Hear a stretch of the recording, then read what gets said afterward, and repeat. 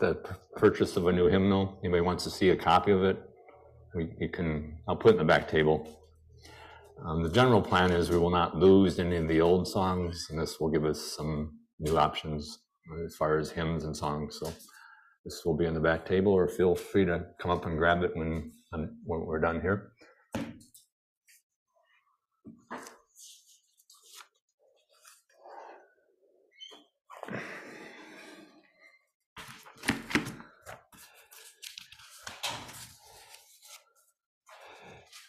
I barely avoided a traumatic experience I would have needed counseling and such for. Coffee dispensing machine at Quick Trip. There's 2 buttons, one for hot coffee, one for iced coffee. I accidentally hit the iced coffee button. Can you imagine the trauma of Jerry walking through the dark streets of Wabasha on a January morning, drinking iced coffee with frozen hands, frozen feet? I never would have recovered.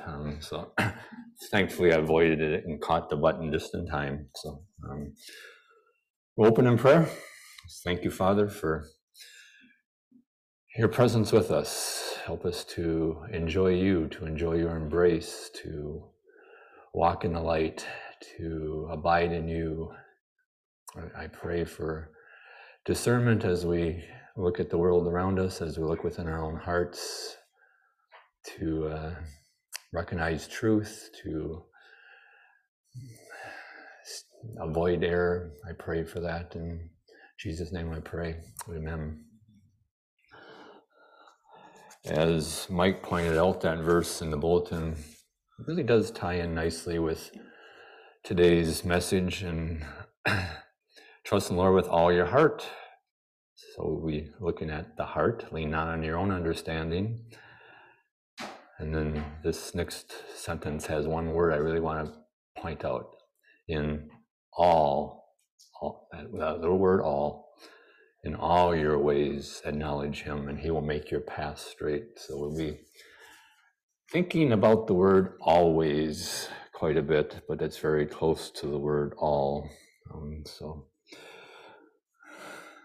Proverbs 28:14 says, and we'll be looking at Proverbs 28, how blessed is the man who fears the Lord always, always.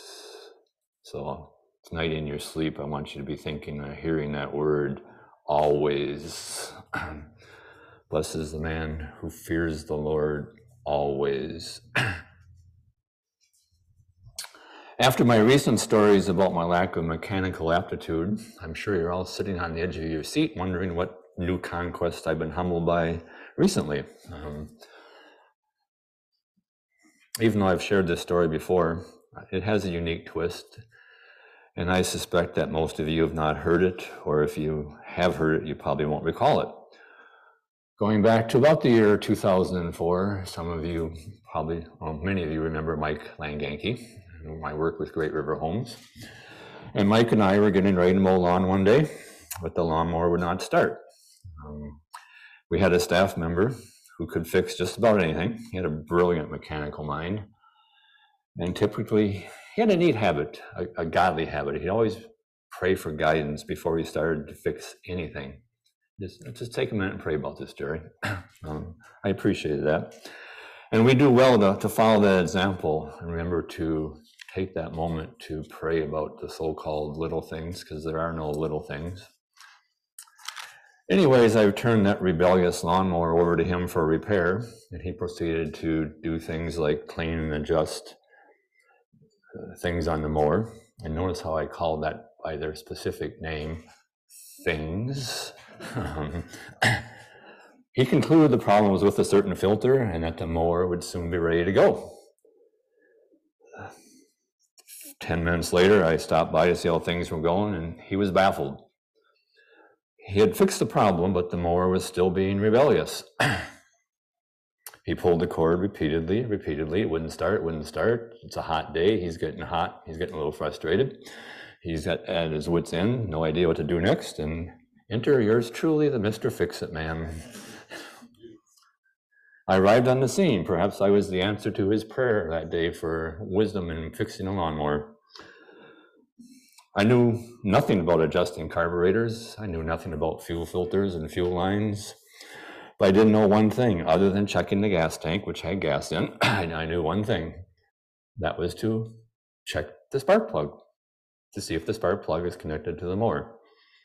It's the only thing I knew how to check. So I looked, and yeah, it was disconnected because he had disconnected it when he was doing all the work on the lawnmower. He forgot to reconnect it. So I enjoyed walking over there. Watch this, Jim. And put the spark plug on, and it started. It was the only time in my life, a once-in-a-lifetime experience, where I fixed something that a mechanic could not fix. It hasn't happened before or since. It's just a one-time experience. So, and as it is with that mower, so it is with our life, right? We may try all these other things. We may try human wisdom. We may pursue 1,000 different idols. We may achieve a lot of worldly achievements, but unless we daily, always reconnect, as was shared first hour, hunger and thirst for truth. Unless we do that, unless we daily reconnect that spiritual spark plug, unless we abide in him, as Charlie shared a couple weeks ago, unless we glory in Christ and put no confidence in the flesh, unless we enjoy his embrace, or as Proverbs chapter 3, 5, and 6, unless we trust in him with all our heart and lean not on our own understanding. If we don't do those things, it's all vanity. It's all chasing after the wind. A portion of the song, Christ is Risen, he is risen indeed, by the Gettys, captures the truth of the empowering presence of Christ. The song goes, the power that raised him from the grave now works in us to powerfully save. He frees our heart to live his grace. Go tell of his goodness. Christ is risen. He's risen indeed. So as I said, today we'll look at Proverbs 28 and focus on verses 13 and 14. But we will also browse through the entire chapter, but verses 13 and 14 will be our focal point. He who conceals his transgressions will not prosper, but he who confesses and forsakes them will find compassion. When I came across that word compassion, I thought of going through the Gospel of Mark and how often we looked at the fact that Jesus, moved with compassion, reached out and touched the leper, and many other places in the Gospel of Mark where it talks about compassion. So in a sense, he who confesses his sin and forsakes them will find the Lord, will find compassion. Verse 14, how blessed is the man who fears the Lord always. Again, I just want you to think about that word, always, or all your ways acknowledge him. But he who hardens his heart will fall into calamity. Before we start on Proverbs 28, just a very quick review of a previous chapter that we covered, Proverbs chapter 23, and we looked at verse 23 of Proverbs chapter 23. Buy truth and do not sell it. Get instruction, wisdom, and understanding. So the concept of that verse is to cultivate that intense desire to learn truth, to know truth, and above all, to always cleave to truth. Don't sell it. The one who is truth. Do not let the flesh, the world, or Satan distract and disconnect that spiritual spark plug. I've often thought about the comment that Keith made last time I was teaching, that a simple little phrase, rust never sleeps. The tendency to stray towards things that are of the flesh, of the world, of Satan. Spiritual rust never sleeps. Always enjoy his grace, because rust never sleeps. Always enjoy his embrace, because rust never sleeps. So we'll browse through all of Proverbs 28, looking for those little spiritual nuggets of gold. And we'll come back and focus on verses 13 and 14. So Proverbs chapter 28, verse 1. The wicked flee when no one is pursuing, but the righteous are bold as a lion. As I thought about that verse, sin makes men cowards, doesn't it? They flee when no one's pursuing. We would do well just to stop and think in our own lives, is there someone that we are avoiding, that we're fleeing from because of sin in our life? Just something to contemplate. Verse 2, by the transgression of a land, many are its princes, but a man of understanding and knowledge, so it endures. Sin brings division. Sin brings polarization.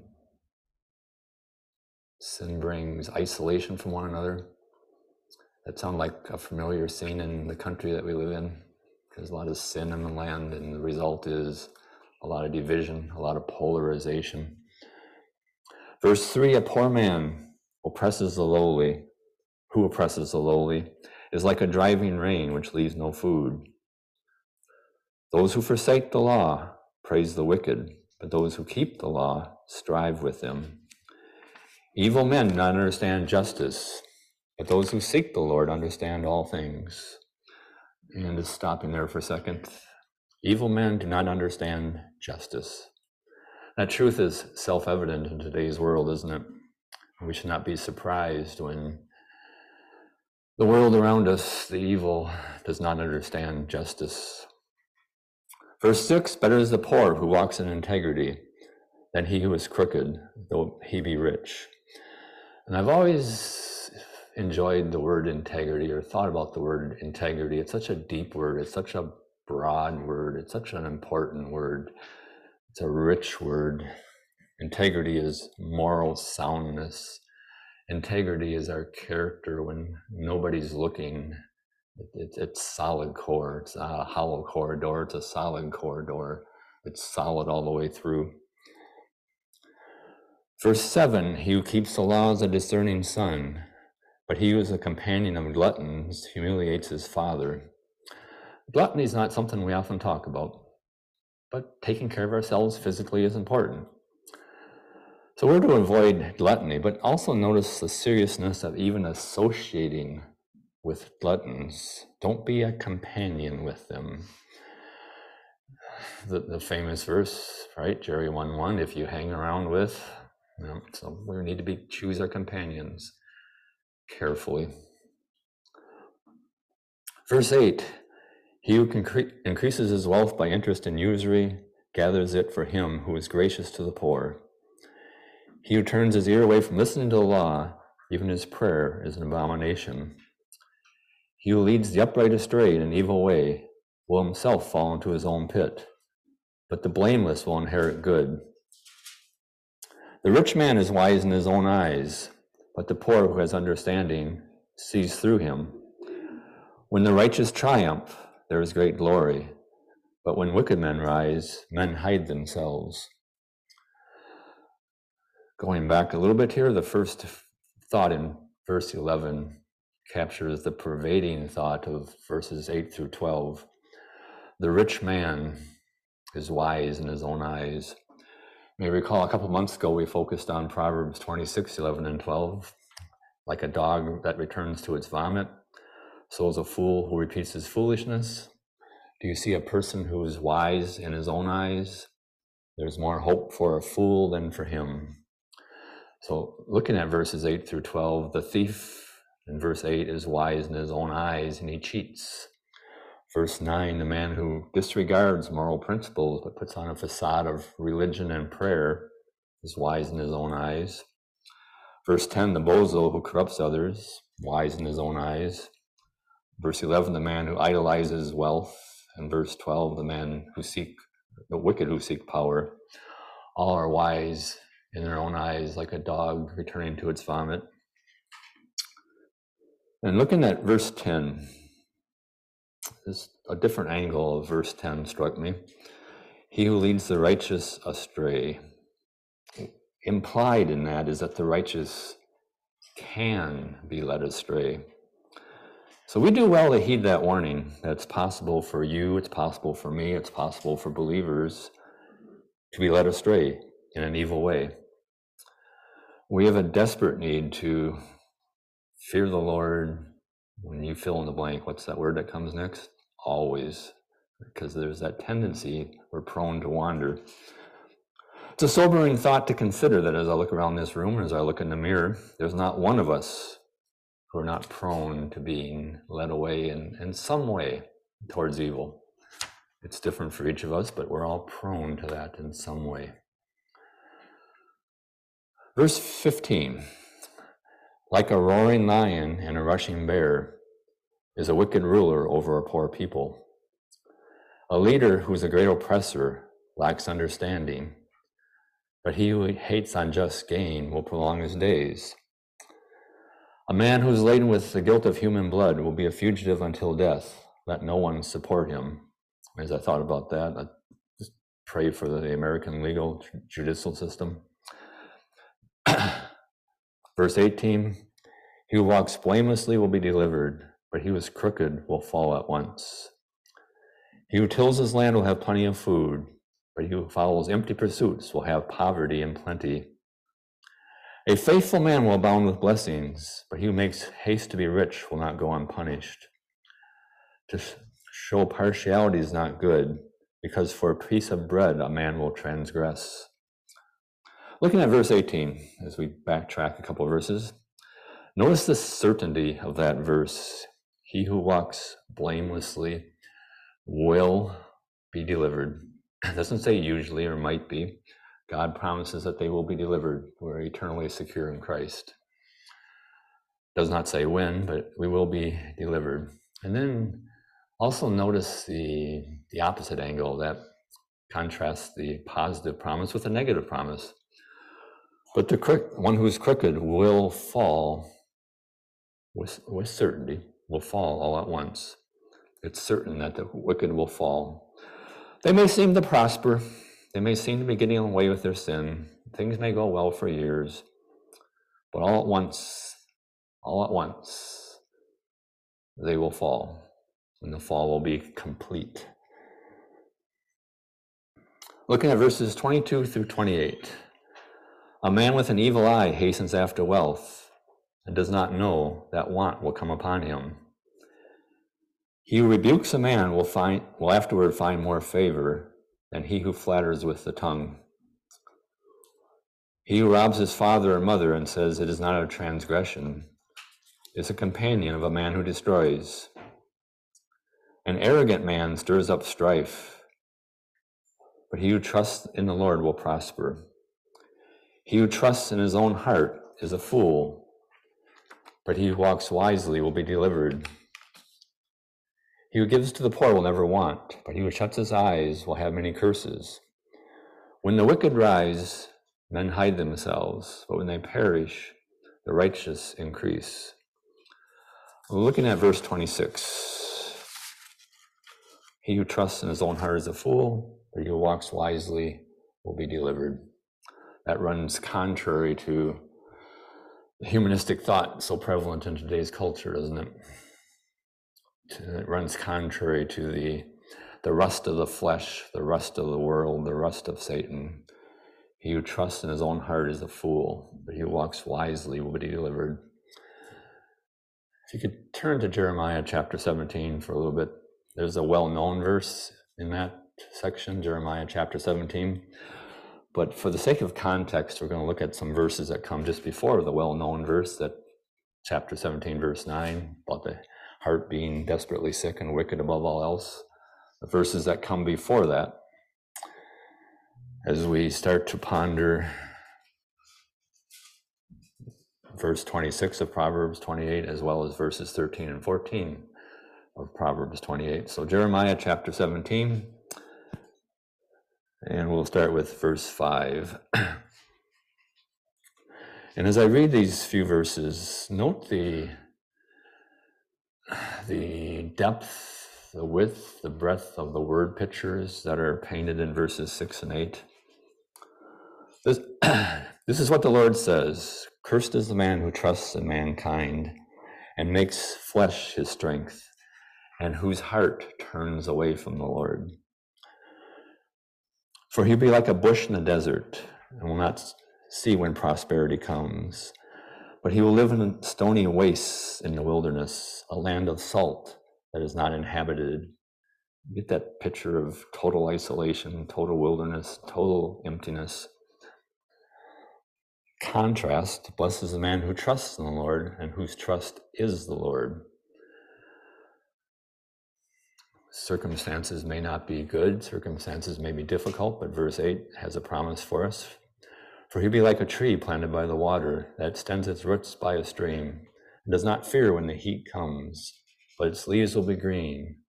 It will not be anxious in a year of drought, nor cease to yield fruit. And then the well-known verse, the heart is more deceitful than all else, and is desperately sick. Who can understand it? So apart from the Lord, our hearts are more deceitful than all else. How deceitful? More deceitful than all else. That little word all shows up again, all, always. Do we really believe that? Apart from the Lord, our hearts are desperately sick. How sick? Desperately sick. Blessed is the man who fears the Lord always, or who hungers and thirsts after righteousness, because the heart is more deceitful than all else and is desperately sick. Apart from Christ, you've probably all seen a tin can sitting outside somewhere that's been rusted through, and you get the mental picture. You've seen something that's rusted through, whatever it might be. Apart from Christ, our hearts are like that. They're rusted through, apart from Christ. As verses 5 and 6 of Jeremiah 17 says, cursed is the man who trusts in mankind. Such a man will live in the stony wastelands, in a land of salt, disconnected from the spiritual spark plug, disconnected from Christ, and one who's disconnected from Christ is disconnected from people around him. As that sacred marriage quote was that if your life is not aligned correctly with Christ, the emptiness inside you will destroy every human relationship that you're involved in. But so today, if somebody here is putting on that facade, is isolated, living in that wasteland, that land of salt, separated from the Lord, separated from others, there is hope, there is a promise. Blessed is the man, verse 7, who trusts in the Lord and whose trust is the Lord. For he'll be like a stream, like a tree planted by the water that extends its roots by a stream. So in Christ, there's hope. So let's turn our focus to verses 13 and 14 of chapter 28. He who conceals his transgression will not prosper, but he who confesses and forsakes them will find compassion. How blessed is the man who fears in the Lord always. I'm going to read it one more time because I want you to hear it in your sleep tonight. How blessed is the man who fears in the Lord always. In all your ways acknowledge him. But he who hardens his heart will fall into calamity. He who conceals his transgressions will never prosper. Came across something written by Charles Spurgeon, who once commented, do you not know that Providence is a wonderful detective? There are hounds upon the track of every thief, every murderer, and every liar, upon every sinner of every kind. Each sin leaves a trail. The dogs of judgment will be sure to scent it out and find their prey.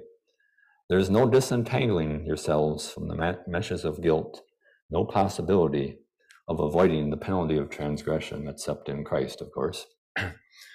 Or one might say that spiritual rust is inevitable, and it will destroy the integrity of the structure, leaving just a pile of oxidized metal sitting there. So going back to Spurgeon's thoughts on concealing transgressions, there are some ways that we tend to hide sin, that we tend to promote spiritual rust that never sleeps. And as I read some of the lists that Spurgeon put together, just think about your own life and We all probably tend to do this in one way or another, perhaps two ways or perhaps three ways. So think about your own life as we go through some of the thoughts that Charles Spurgeon had as far as concealing transgressions from others, as well as from yourself, not being honest with yourself. Because again, the human heart is deceitful above all else, desperately sick. Some of the things that Mr. Spurgeon commented on were excuses and justifications. How does that apply? If you think back in the last week, has that come up in your life? Secrecy, lies, schemes to avoid or evade responsibility. Time, I thought that was an interesting one. Sometimes we just ignore issues, knowing that in time they'll just kind of disintegrate and fade into the past, but never being really addressed or resolved. Tears or sorrow separate from repentance. The repentance part is vital there. Ceremonies, sacraments, or I would maybe say religious works to balance the scale and earn God's favor to try and overcome the sin. So pray for discernment to know which of those areas that we just mentioned applies to you, and for grace to follow the last part of verse 13. But he who confesses and forsakes them will find compassion. And notice that there's two different parts in verse 13. There's the confessing part, and there's the forsaking part. Confess sin to those who you offended. It's important. And confess sin to the Lord. No excuses, no procrastination, no secrecy, no attempts to evade responsibility, no tears separate from repentance, no allowing time to just kind of sweep the issue under the rug, no religious efforts to try and compensate for sin. So don't conceal that spiritual rest. Confess sin for what it is. That's the death of pride, isn't it? Confess sin for what it is. Verse 13 says to forsake transgressions. And remembering that Proverbs 23:7 says, as a man thinks, so he is. So our focus is not so much on what we should not do, but what we should do. Because when you see a sign that says, don't touch wet paint, what's your first impulse? So it's not so much think about what we shouldn't do spiritually, but what we should do.